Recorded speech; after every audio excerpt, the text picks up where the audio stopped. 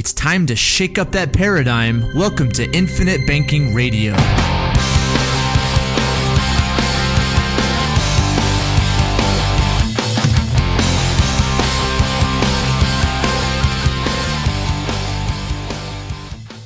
Hey everybody, thank you for downloading this month's podcast. This is Patrick Donohoe. You're listening to Infinite Banking Radio. We are coming to an end of 2013, and I've been thinking about what would be the best topic to discuss in December as we conclude this really exciting year. And I thought about one of the main questions and concerns that we get, and I think we've received it probably for the last couple of years, and we've touched on it a bit here and there, but never have really attacked it head on. And so today we're going to be talking about hyperinflation, the devaluation of the dollar, a potential currency collapse, and how the services of Paradigm Life would be affected if that occurred. So they're very, very legitimate, very relevant questions. So we're going to tackle that today. And I have two of my good friends and advisors here at Paradigm Life, Brad Gibb and John Stewart, with me. What's up, guys? I remember getting the eye roll once you guys heard that we were going to be talking about this. But we had a cool conversation as we were setting up, so it should be a fun podcast today. But before we get into the content of the podcast, we have been making a lot of effort to put a lot of our resources online. So please go and visit our website, which is www.paradigmlife.net. And there'll be some links wherever you've downloaded this blog from or podcast from. But on there we've put a free e-learning course called Infinite 101. And if you are a client of Paradigm Life and have been for a while, we actually just barely launched our client page. And so you can call us at 1-800-870-8670 and ask to speak to Danielle, and she will give you access to the client page, and that's specifically for clients. And then also go back and listen to our previous podcast. You can access that on iTunes, or you can access that on our webpage. Okay, so hyperinflation, money, currency, devaluation, a collapse. I mean, we've heard everything, and it's a common question that that I feel has been perpetuated by some of the financial media, mainly the alternative media. So I guess let's first talk about what inflation is generally, just so those that don't have any understanding of what even inflation means can grasp that. And then we'll talk about hyperinflation. Then we'll talk about a currency collapse and what that means. And then maybe get into some countries that have gone through that in the past. And then we'll start to have a discussion in regards to the likelihood of that happening in the future, what the different gurus are saying, and then finally we'll talk about how a policy or how a cash value, how an insurance company would be affected. So, Brad, you're the economist guru, math genius guy, spreadsheet genius guy. So what is inflation in a nutshell? How would you explain that to your 5-year-old? Well, we got a full plate to go through today, don't we? So inflation, it's good to make a distinction between what inflation is in its most basic underlying fundamental terms, and then how we all perceive and experience and interact with inflation. Mm-hmm. So inflation, its definition, as far as I'm concerned, or at least the branch of economics that we talk about, I think we deal with mainly, would be an increase in the money supply. So the number of dollars or currency or bills or whatever it is in circulation, as that increases, that's an inflation. Okay. And so the amount of supply goes up, and the purchasing power, because ultimately, money has no value. What it's exchanged for is what has the value. But if there's more money out there, then that money will basically purchase less. And right? And that's the effect that we end up seeing, and how we interact with it is that increase in prices. And you typically have two people from the different fields. Some people explain it as the cause and some as the effect. Mm-hmm. So, I think the majority of people that don't study it very far look more at the effect, which is the increase in price or the increase in goods. Mm-hmm. Where, as Brad was talking, people that study it more tend to look at the cause, which is the increase in the monetary supply. Okay, so I think we can all, or most people can go back and say, yeah, a Coke costs 25 cents or 5 cents, in the early 1900s, and it costs, a dollar today. So why is there a difference in price? Is Coke more valuable today than it was, 100 years ago? No, it's because of monetary policy. So what is our monetary policy in the United States today? Generally speaking, what's our monetary policy? We have a central bank. Does every country have a central bank? Well, at this point, I think most do. There's virtually all of them. But Some that don't, but I'd say most of them do. Ones do. Mm-hmm. Yep. So what does a central bank do? It's charged with monitoring and evaluating and manipulating that currency base, I guess, in most countries. So first it creates the currency. So in the United States, we have legal tender laws. Okay, so a state cannot go and create its own currency, right? The Utah cannot say, I want the Utah mountain as my currency, and the Utah prints the money and people can go out and exchange it. No, they're legal tender laws. And so what's the legal tender law in the United States? All money is printed by the Federal Reserve Bank. So the dollar, what they print, they're in charge of circulating that money. That money is the only way in which we can really exchange. Now, you can exchange services, and there's black market and so forth. But generally speaking, the dollar is the currency that we are charged with using to exchange for goods, and it's what we get paid with. It's what we exchange for goods and services, right? Okay, so the Federal Reserve. Who's the Federal Reserve, or who is the central bank? How is that created? Oh, good question. Yeah, you ask a lot of complex. And answer it easy. Answer it. We're just going through general stuff. Well, the Federal Reserve Bank. I mean, there were several laws in 1913 and 1918 that created the Federal Reserve Bank, and it was really, as far as the public and the public view, it was created to help stabilize the currency and stop the run-on banks and the independent banks that had overlent and gone under. So it's the banker's bank. So you and I, we can't go put deposits with the Federal Reserve like we can go and put money in our Wells Fargo account or something. Okay. So it's the banker's bank where each individual bank is required to hold reserves, okay. and it directly interacts with the U.S. Treasury, our government, as well as with those charter member banks, and that's how it does its manipulation. So it doesn't interact or reach to us as individuals. Got it. Okay, so in a nutshell, they're in charge of creating the currency, number one, and number two, I guess the initial thing with 1913 when it was, they're kind of like the lender of last resort, right? That's the common rhetoric we hear. So lender of last resort. So if a bank, because they operate on a fractional reserve basis, which is they can have loans that are outstanding that are higher than what they hold in the actual bank itself. Okay, so if the bank has $1 million, they could have upwards of $10, $11 million in outstanding loans. So if the people that came in and wanted all their $1 million back, it might not be there. Okay, so that's where the Federal Reserve kind of steps in and helps operate the fractional reserve. And I'm not saying this is good, bad, or indifferent. We're just talking about the facts. So there's a book out there if you are interested, The Creature from Jekyll Island, very historical, huge book. By G. Edward Griffin, talks about the history of how the U.S. because this wasn't the first central bank that was ever created. Okay, this was some of the founding fathers wanted a central bank. Alexander Hamilton, I think, yeah, and we had two versions before. So again, it wasn't new, but the Federal Reserve has been around for a long time now, 100 years, and that's the basis by which it was created. Okay, so. So another thing that the Federal Reserve controls, it controls interest rates, or in other words, money supply. Okay, so let's talk generally about that.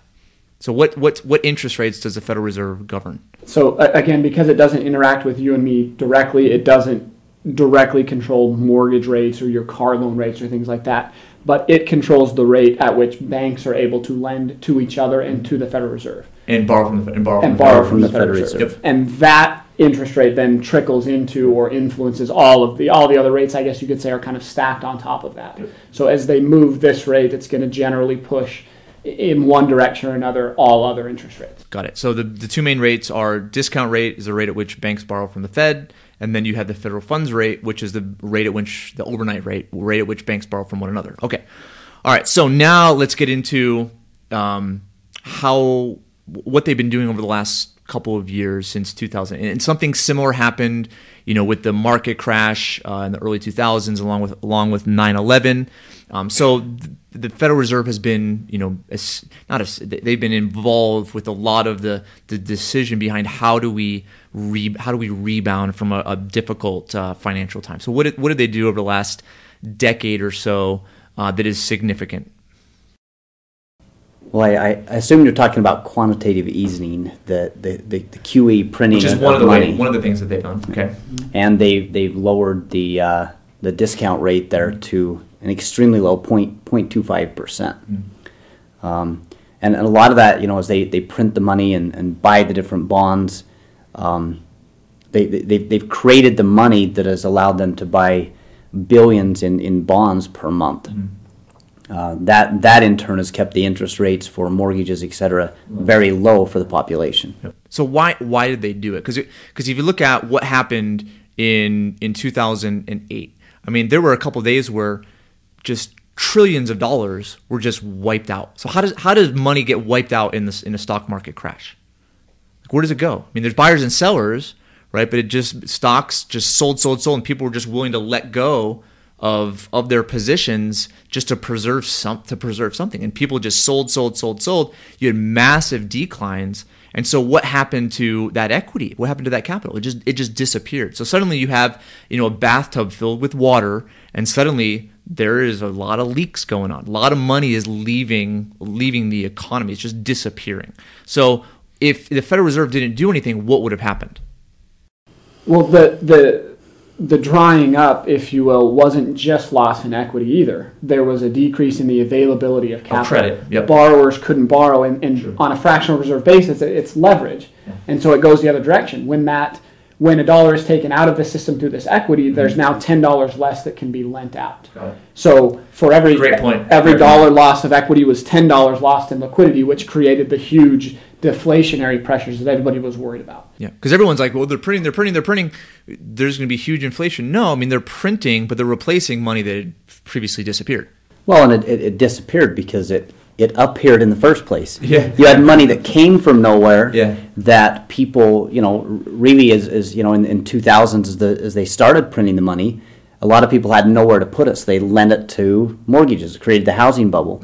As that happened, people put it into the market, and so there's this imaginary money that was created, and then as the market fell, it disappeared, and now it's being created again. So it's just another thing too. I mean, and we can keep going on and on. We're going to obviously move on. We can spend probably hours talking about this stuff. But another thing was people were getting foreclosed on, right? People were losing their jobs. People were going bankrupt. So when somebody goes into foreclosure, right, or they short sell their home, I mean, essentially that is money that is getting, it disappears from money supply. Right, because if somebody files bankruptcy and gets rid of $200,000 of credit, that's essentially reducing money supply. People are no longer going into debt, but they're saving. That is also reducing money supply because obviously borrowing is essentially what they wanted to incentivize. All right, so you have all these things going on during 2009, 2010. Federal Reserve is just trying to keep the bathtub full so that there's no massive price declines. There's no deflation. Okay. All right. So what are they doing today? So John, you mentioned that they are doing some quantitative easing, which is basically purchasing bonds, mainly mortgage bonds. Mostly mortgage-backed securities. Yeah. So we have one thing, I guess, and this is what we were talking about before as we were preparing for this. One thing we got to realize is that the Federal Reserve just doesn't print money and just shows up in people's bank accounts.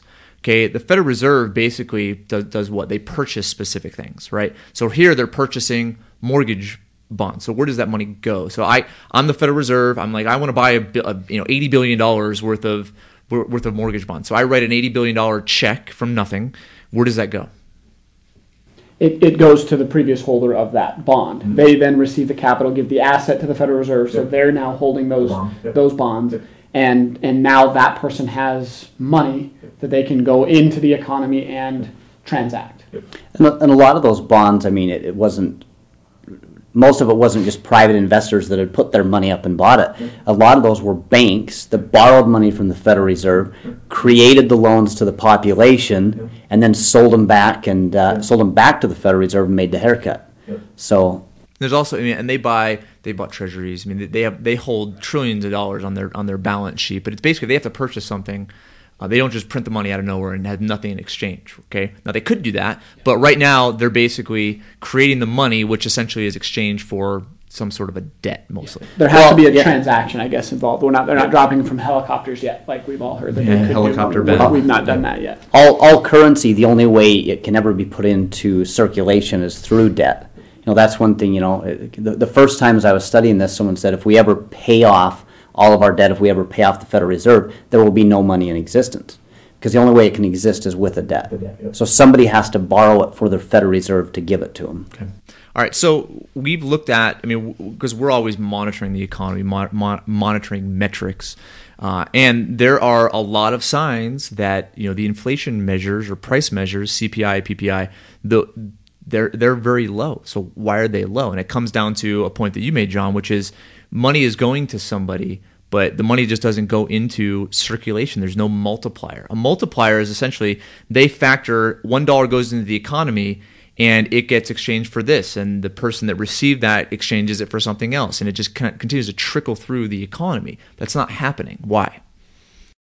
Well, because it's not really going into the economy. It's basically with the majority of the money that's being printed, first off, it's being borrowed to the bank, and then it's being bought back. So the money's just sitting on reserve. It never really went into the economy.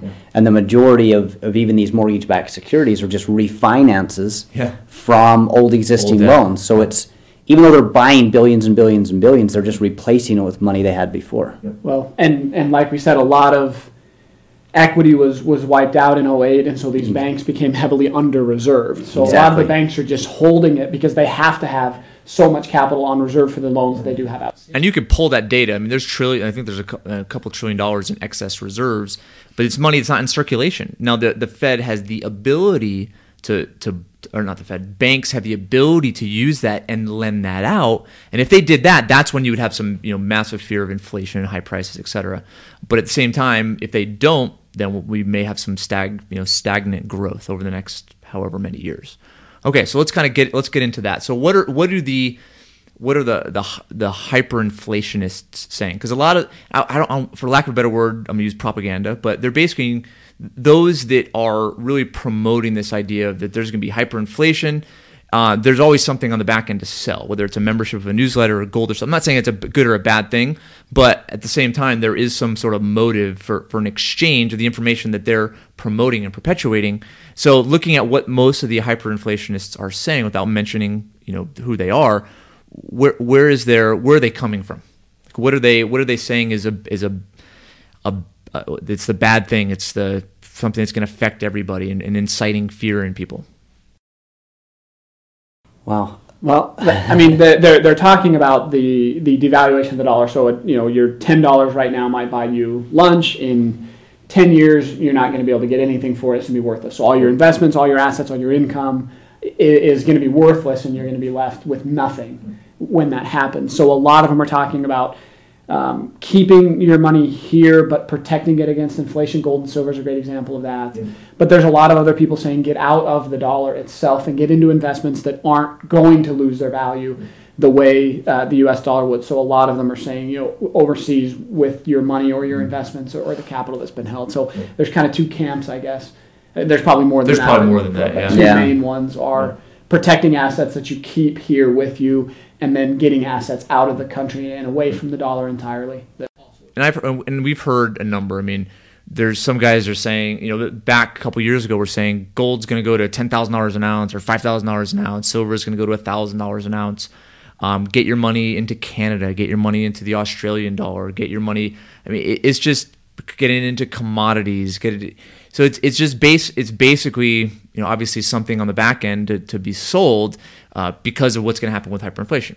Okay, all right. So that's the hyperinflation side of things, which is, and there's different definitions of hyperinflation. Sometimes it's 50% a month, 100% a month, I think, as far as price increases. So that's huge, and that wouldn't go on for very long. So let's talk about that briefly. So what are some examples of hyperinflated economies of the past? Well, it's kind of interesting because as Pat said when we started this comes up, I'd say in most conversations we have to some extent or another. And I did a little bit. Most people know about Weimar Germany, and quite a few know about Zimbabwe. And so I did a little research into it, and in the last 100 years, there's been 37 countries that have had a hyperinflation, and some of them multiple times. It is a common theme, but it's very short-lived. And one thing that's very common between all of them, and don't know if you're ready to go here yet, but most of them have a paper currency, not a digital currency. Excuse me. Yep. Most of them are either, it was either several years in the past or kind of third world countries where they're not as electronic and digital. So there's some very, if you look at all the countries that have had this, there's some very different things between them and the U.S. So, and that's a good point, because hyperinflation, what causes hyperinflation is that people have no trust in the currency. So they take the currency that they have, the dollars that they have, and they exchange it for anything of tangible value. And if they're doing that, and everybody is doing that, the price of whatever that thing is getting bid up and bid up and bid up. And there's been some of you were telling me, maybe it's Hungary was an example where prices would double every 15 minutes. Was that for a little bit? Every 15 minutes. It's insane. I mean, so people lost trust in the currency, and they just started to bid up. And now they weren't swiping their debit card, they weren't swiping their credit card. They had the actual physical currency, right? And they would exchange that physical currency for bread or for milk or for whatever commodity or gold or silver, et cetera. Okay? And I think that's an important distinction to make, is we shift from a point of there's just more dollars going around, so I have to put more in the pot to get it, but I still like having the dollar. I still, I'm going to use it, to a change in mentality of saying the only reason I'm using this form of currency is because the government mandates it. I have to dictate all my prices in this, but as soon as I get it, I'm getting it out of my possession into something else. That's when we make that shift from just moderate, ordinary inflation into that hyperinflation. Yep. And again, this is how hyperinflation occurs. People lose that faith, and they take what they have and they put it into something tangible. Okay, so this is kind of, not necessarily a refute, but how is that less probable today? So let's say that suddenly the United States no longer trusted the dollar. Okay, what would essentially happen, and how is that different than what happened in the different hyperinflated countries of the past? Well, there's a lot. If you look at most of the countries that have had hyperinflation, the majority of them have got there because of a war, and a lot of them printed the money to finance the war. So very, very different then. The money was physically printed, and they printed $1,000 bills, $10,000 bills, up to Zimbabwe has a $100 trillion bill, and so they were physically printed paper money. Where our Federal Reserve is printing money like crazy, but the money doesn't even exist, not even in a paper form. Yep. It's just numbers on a computer screen. It's very small percentages in paper. And so not only is it not in paper, it's not physically in circulation with the population. Yep. So essentially, if I had everybody had no faith in the dollar, and I wanted to go out and get all of my money and put it into stuff that had tangible value, what would I have to do? Have to go to the bank. You either have to go to the bank or go use the credit card, depending on what you're buying. Yeah. Okay. So who controls how much the bank is going to give me, and who controls how much the credit card company is going to give me? The bank. Yeah.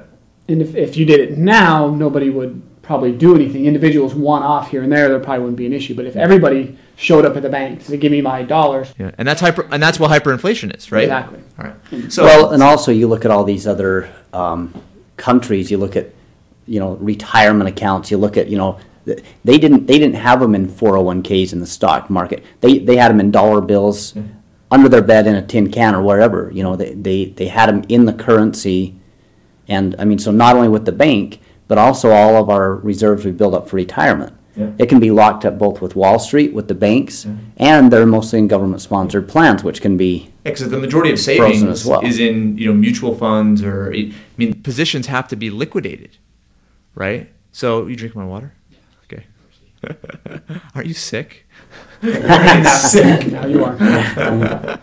No, so you're right. So it's a great point, right? Because first off, with 401ks, with most employers, you can't just say, "I want to liquidate my 401k." You have to be fired or quit before you can do it. Then you have to pay a 10% penalty, and they're going to withhold at least 20% there. And if everybody starts to do it, all these positions have to be liquidated from the market, right? They just can't give you the money. They have to liquidate positions. And if there's a massive sell-off, I mean, so you can see here that the likelihood of hyperinflation is not as high as it was in the past, just because of how we exchange these days. Does that make sense? Absolutely. And one thing just to clarify a little more of what you said is not only do the conditions have to be right for you to sell the positions, there has to be a buyer for those positions. Yeah, exactly. So we were talking about this just before the podcast, one with Brad, where he wanted to sell some of his positions, and he waited for 9 months for those positions to sell. Talk about that just briefly. Yeah, so I had, in 2007, I had a retirement account from an old employee that I'd forgotten about, a couple $1,000s in there. So I got my statement at the end of the year and thought, well, I want to get rid of this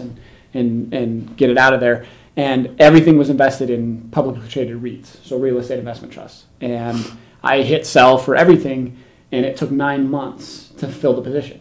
And you can imagine what happened between December of 07 and September of 08. There was no buyers. Yeah. There was not a single buyer for it, so we just waited with an open position until somebody bought, and it fell probably 80% of its value before there was a buyer for it.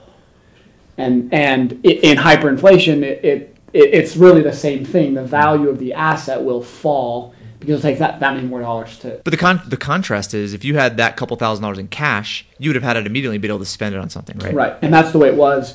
100 years ago, a lot of people had lots of cash, where today we have a lot of what we feel are assets, but we have to trade them to get the actual cash dollar back. To move on. Got it. The other interesting point to the world we live in, I guess a contrary to why inflation might be different this time around, is supposedly we have a smarter central bank. Right, and because we've got strings here that we can pull differently, the only thing they could do before was print more money. Yeah. They couldn't really take money out of circulation though. But now, with our all-wise Ben Bernanke, and because there's so much leverage behind it, it can go the other direction. Yeah. So the idea is, well, they're watching very carefully, and they're smart enough to know when to stop putting money in and take money out, which would then keep in control everything that we're doing here. So they're whether they're going to do it or not is a whole different question, but at least technically they do have some tools available to help moderate it that weren't available. I mean, the trillions of dollars that they have in excess, the banks have in excess reserves, they can reduce that. Mm-hmm. They could stop buying assets. They could sell them out and take the currency out of circulation. But they could just cut zeros off of everybody's bank account. I mean, there's a lot of things that they could do that they couldn't really do before. So the bottom line with this conversation is hyperinflation, the potential future hyperinflation, if you're basing it on what's happened in the past, it's not a sound argument. Because what happened in the past has variables associated with it that do not exist today. So predicting the future based on those variables it's always going to draw a flawed conclusion. So that's kind of point number one. Now, is there an issue? Of course there's an issue. What we've been talking about right now is really scary. The fact that banks, I mean, when's the last time you tried to take a large dollar amount out of a bank? It's almost impossible. I was listening to a podcast, and there's a guy in there that he has a yacht, and he wanted to go to the bank to get cash to go get gasoline for his, and it was like $10,000 or something like that. And just to get $10,000 in cash was like, it was a nightmare. So going to the bank and trying to get cash, number one, when there isn't a craze. Okay, right now there's not necessarily a craze. Then you have the ability for a bank to limit how much money you take on a daily basis from a debit card. And with me, I keep a decent amount of money just for payroll and reserves and stuff for the company. And my I had to beg to get my limit lifted to like $5,000 or more on a daily basis for just cash. So banks have a lot of control over how much money is withdrawn, and that is really, really scary. But it's the world we live in. It's how the economy works at this point. But what it shows is that the variables of the past that caused hyperinflation are not necessarily here today. Well, and the indicators are going to be different. As you were talking about, I was thinking, well, if the demand for money exists but we can't get it, what would happen? Well, black markets would develop and things would change, and we would see the inflation not necessarily in a sticker price on an item on the shelf. We would see empty shelves because there just wouldn't be anything that it would so severely restrict trade that we may not see it in prices, but there just wouldn't be availability of certain things. That's a good point. Yeah. So Very good point. there's lots of different ways this could play out, Yeah. but just betting that prices are going to go up, like you said, it's a flawed argument. Yep. And we don't even know what assets are going to go up. Yep. Last time it was housing, it could be stocks right now, it could be Commodities. something else, or it could be food, it could be oil, it could be a lot of different things. Yeah. We don't know. We know inflation's going to go up. I mean, it's the Federal Reserve monetary policy. They want inflation. They are scared ridiculous of deflation. So I think they're going to do everything they can to continue the inflation. So that's always going to be a part of it. It's just the hyperinflation aspect of it. Yep. And you look at any country that has debt, they're always going to encourage inflation. Yep. A debtor always wins with inflation. So the inflation's going to be there. It's just the hyperinflation or the quantity there that I think is the question. Okay, good. I think we hit number there. So this is hyperinflation. There's a lot of people out there that are promoting buy gold, buy silver, which has obviously not been a good recommendation if you're doing it for the short term, because those commodities have tanked just because of how they're priced in futures markets and so forth. But there's also some other perspectives on what could happen to a currency. So there is a potential currency collapse, right? That's another thing that we've heard, which is the dollar could be destroyed. So the dollar no longer has relevance. It's no longer the reserve currency of the world, because right now it pretty much is. So let's talk in regards to that briefly. So again, the foundation of this is really what we've been talking about already, which is the Fed is they're manipulating prices. I mean, it's crazy what they're doing, and we're not saying that it's good. I don't think it's good at all. Any type of manipulation has unintended consequences and collateral damage. But the reserve currency. So what does that mean? First off, before we get into this conversation, what is the reserve? Why is the dollar the reserve currency of the world? Well, we originally got the other countries to agree to it because we were a gold-backed currency. Mm-hmm. So the Bretton Woods agreement. Yeah. The Bretton Woods agreement, and there's several things you can read into, and we've got the Bretton Woods. We've also got, with all the oil, we agreed to be there for Saudi Arabia if they would only buy and sell in dollars. Yep. So we created a very stable, trustworthy currency when we were a stable country, and got the rest of the world to agree that this was the standard that would be exchanged through all the markets, as well as for all the sales of gold, silver, and oil. And the impact of that on the United States has been we could export inflation, if you will. So rather than having all the currency and changes in prices, everything show up here locally, there's so much demand foreign, offshore for holding U.S. dollars and keeping it. We could shovel a lot of it offshore, and then we weren't subject to the changes and price manipulation things that happen. So we could share the pain. Yeah, we kind of spread that around a little bit and kick the can down the road, I guess, if you will. And so the discussion around losing our reserve status is saying, okay, now all those people that are holding dollars, what are they going to do with it when they no longer are forced to trade in them? Are they going to dump them and get rid of them? And that's one good example that could overnight, I guess, at least potentially just make the dollar completely worthless, as if all those countries say we're not using them anymore. Now I'm just going to transact in yen or whatever it is. And that could potentially happen. So that being said, what's the other argument? Why could that not happen? Why would countries benefit from that? Well, first off, you have to look at, I don't think we're going to go back to swapping seashells. Mm-hmm. So there has to be a currency. There has to be a world currency. Yeah. And I don't mean this to sound cocky or anything like that, but if not the U.S., then who? Exactly. Who else can handle it? A lot of people say China. Does China really want to open up their communistic? Because people know that they manipulate more so than the absolutely. U.S. Mm-hmm. So really, I think there's going to be a demand for some value there, but and a different currency. And what did we see in 2008? Didn't we see a big rally in the dollar? Yeah. Wasn't this the flight to safety? Even other countries, even with all the talk of, the dollar's getting shaky. Everybody came here. That's where everybody came. Yeah. So we've seen it even just recently that it's still viewed, even though maybe it shouldn't be, we're still viewed as the safe, secure place. Yep. Well, and it comes down to the best of the worst evils. Because even though we've got some serious issues with what's happening with quantitative easing, I mean, you look around, you look at Japan, you look at Europe, any of these quote unquote stabilized economies all have kind of the same issue. Yeah. And part of that is because they're doing the same policies. The other part is they're tied to the dollar. Yep. Yeah. So, well, and it's a race to the bottom with currencies. I mean, we heard just recently how everybody, the U.S. was mad at China because they were manipulating their currency and keeping it very low, right? And that helped their exports and hurt our imports and all that. Well, if a weak currency helps your exports, China wouldn't want a strong currency, right? So there's some incentive for all the other countries to stay below and keep that dollar up to kind of perpetuate what's been going on for the last 30 years anyway. So yes, there's lots of incentive for a country to get off the dollar standard, but there's also a lot of incentive to stay on at least a little longer, or and be that low currency to help stimulate their own economies.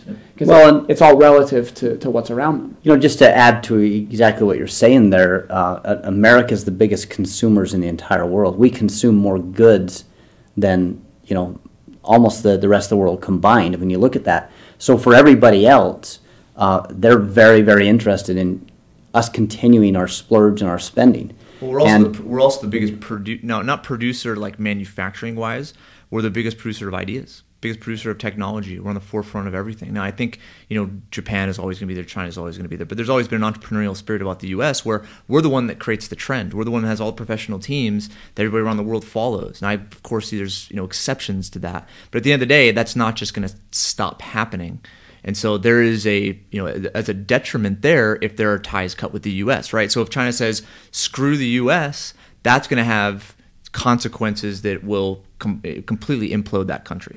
And they know absolutely. That. Yeah, every country knows that. Yes. So, but eventually, the piper's got to be paid, and something would happen. And at some point, we're the biggest consumer, but if I'm the one making the stuff and sending it to you and getting nothing in exchange, eventually I'm gonna wise up and say, well, why would I continue to send that? I'll just consume it myself. So there's a whole camp that's really talking about that and saying, well, these other countries are going to quickly realize that they're shipping us valuable stuff, TVs and goods and services, and they're getting nothing in exchange. And it would be better for them eventually to I'll just keep all my stuff. Yeah. And I'll consume it myself, and get off of that binge of relying on us. So again, this is just to point out there's lots of different ways to look at it, and lots of variables that are going to go into how it's going to play out and when it's going to play out. Okay, so let's transition into the point behind us talking about this. So there was a bet made in I think it was the late 70s. It was between two economists. I'm blanking on their names. One was Ehrlich, and the other one was, I can't remember. But anyway, they bet on commodities, and the reason why I know Ehrlich is because his predecessor is he basically is one of Obama's economic advisors. Anyway, but Ehrlich thought that there was going to be this complete collapse because the world population was growing so fast. And this was, the late 60s, 70s. He thought there's no way there's enough food, there's no way there's enough resources to support the growing population. And they had a bet, and of course Ehrlich lost the bet, just because of the point I'm about to make. The point is, there's never been a utopia currency, really. I mean, gold and silver has always existed, but it's always been manipulated to an extent. And I don't think there ever will be. And I think that's just human nature. We don't live in a perfect society or utopia society because all human beings are fallible. So if we look at what's going to happen in the future and we're making specific predictions, you always have this unknown variable, and the unknown variable is human nature.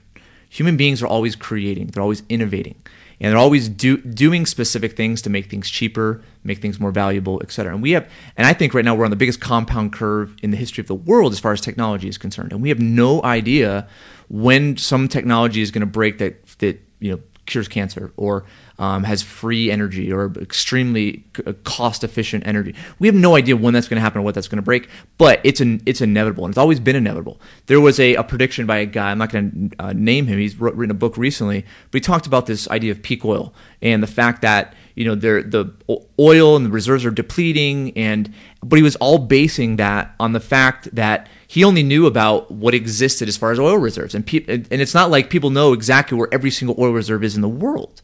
But what happened since his prediction, 2006, 2007, I think 2008, you had the whole fracking technology that was created. And that's just human, and it's human innovation. It's human innovation being able to be more efficient, more productive with the knowledge that they have, and how to incorporate that into an economy. So we have no idea what's going to happen in the future. I love talking to clients around the country because it's just proof that we're always thinking, we're always trying to figure out business, we're always trying to figure out how to create value for people. And I'll give you one example. There's a doctor that I've been working with, and she's up in Northern California, and Google and Apple just did a joint venture, and they're going to IPO it, but it's called Doctor on Demand. What it is, it's the idea behind telemedicine. And individuals, as opposed to going to a hospital and spending hundreds and hundreds of dollars and getting prescriptions and so forth, they can have a doctor on call for a fixed price, really cheap price, and you have these doctors that are accredited, they're screened, etc., and they appear and basically do a consultation. And she did a consultation. She was one of the first doctors with Doctor on Demand, and did a consultation with some lady that had some goo coming out of her eye over Thanksgiving, and she got on it for 15 minutes, was able to diagnose it, give her a prescription. I mean, it was fascinating. But right there, that's just one example of technology that is going to completely change medicine, and who knows what that's going to spin into. But you have stem cell stuff, you have biotech stuff that's going to, you have the idea of 3D printing. There's all these technologies that are on the verge of taking off that can completely solve the healthcare situation. And we don't know when it's going to be, we don't know how it's going to look like.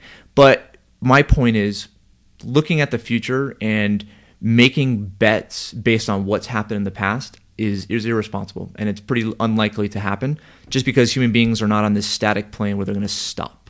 So the point behind hyperinflation or inflation or deflation or a currency collapse, first off, we have no idea what's going to happen. Okay, no idea.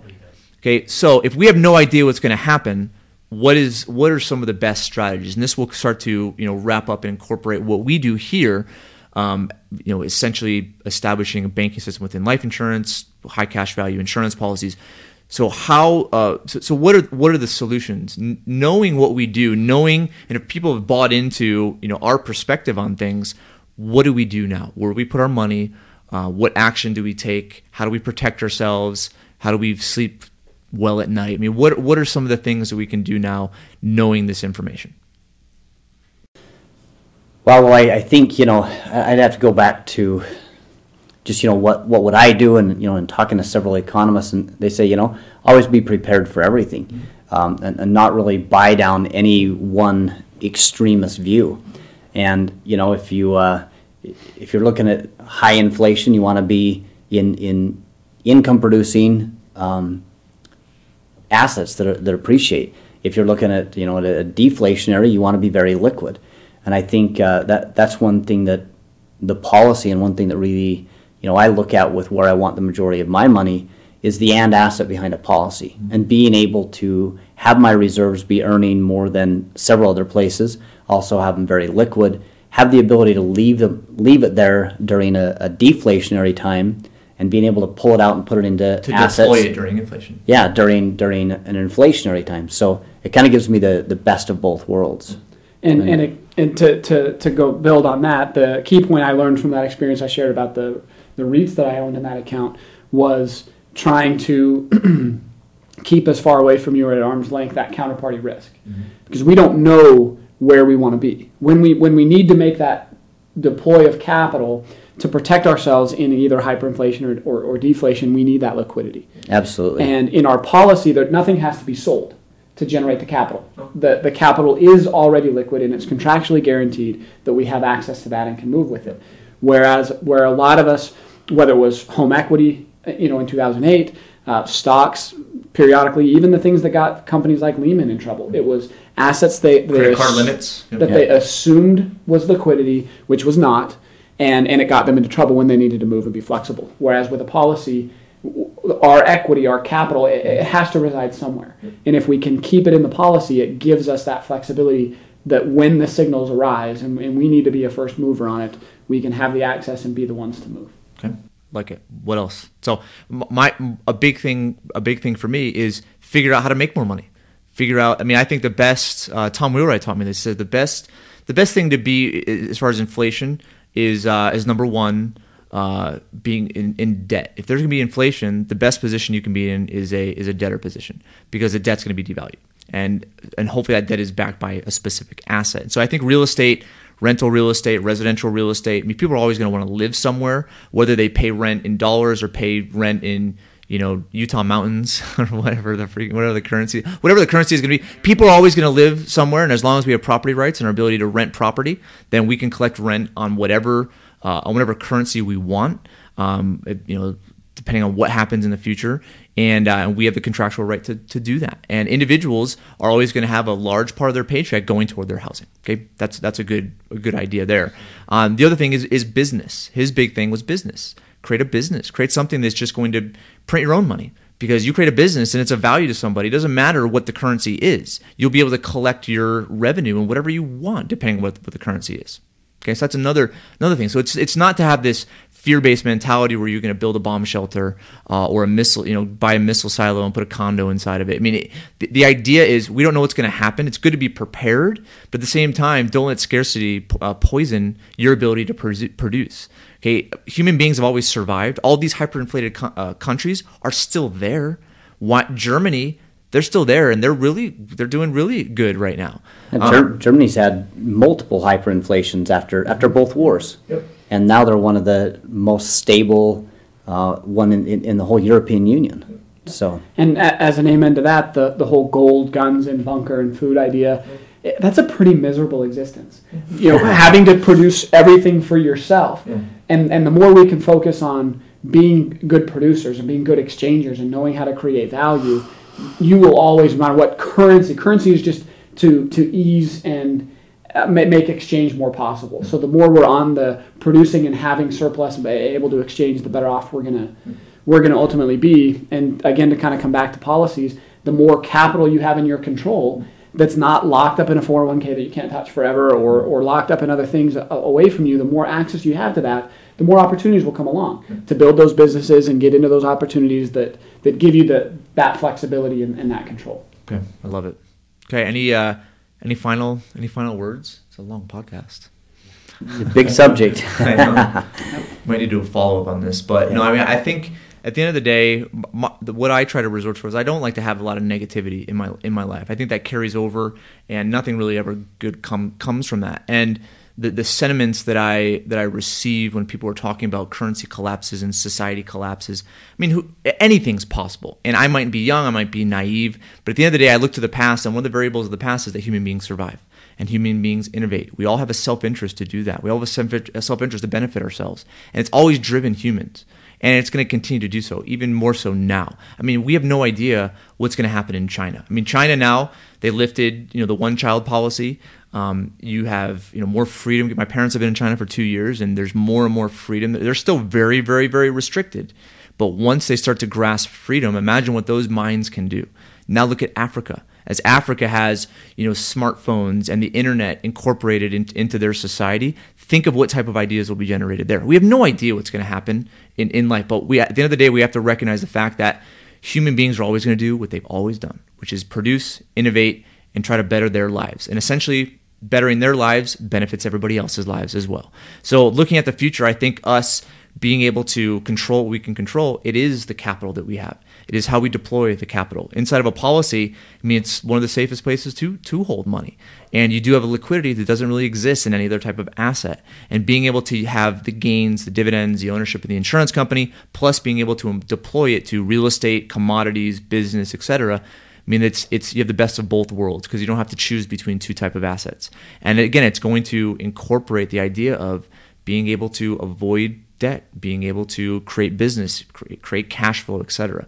So I feel at the end of the day, we're all very philosophically in tune, and we look at our client situations and the concern that they have. So maybe as we end this, as you guys have conversations in regards to those that do have some fear in association with hyperinflation, currency collapse, etc., how does that dissipate after this conversation, and why does it dissipate?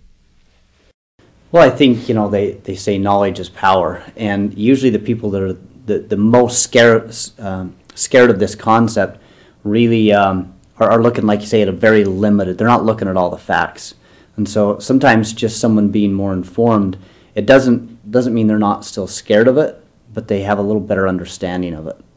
Yep. And the last thing I guess I'll throw in there is, I like you said, how you try to remain optimistic. You don't put your head in the sand. We don't stop looking at, and that wasn't the point of this, is to say that this is all a boogeyman thing. There are legitimate threats out there, but it's understanding that there's lots of factors that go into it, and just deciding on one, I think, is just as dangerous as deciding on nothing or not looking at anything. Great point. Absolutely. And it's keeping aware of the situation and on top of it, and really, and this is infinite banking to a T. It's about control, and whether it be through knowledge or access to your capital, it's about you being in control of the situation and knowing what's coming. So we all have our own opinions as far as exactly how we think it might play out, and we purposely didn't put those out here. We just wanted to talk about the what's going on generally. We have our own concerns about how it's going to play out, but it was more to make you aware of looking around, knowing what could be coming from which direction, and giving you that little bit of knowledge that might help you sleep at night and know how to start to put together a plan. Awesome. Okay. Well, yeah, this is a very long podcast. We'll probably do a follow-up to it, but I appreciate you guys and the insight that you gave. For those of you who are listening, you can see these handsome two guys if you go onto our YouTube channel, and the whole podcast was video recorded, so you can look at the video podcast as well if you want. But that's all for this month. That's all for this year. Definitely go and check out our website and some of the new resources that we've put on there. The majority of them are free. If you are a client, as I said in the beginning of the podcast, get in touch with Danielle at the office by calling 800-870-8670, and she can help existing clients have access to the client page. But that's it for this year. Hope to see you guys next year, and thanks for listening.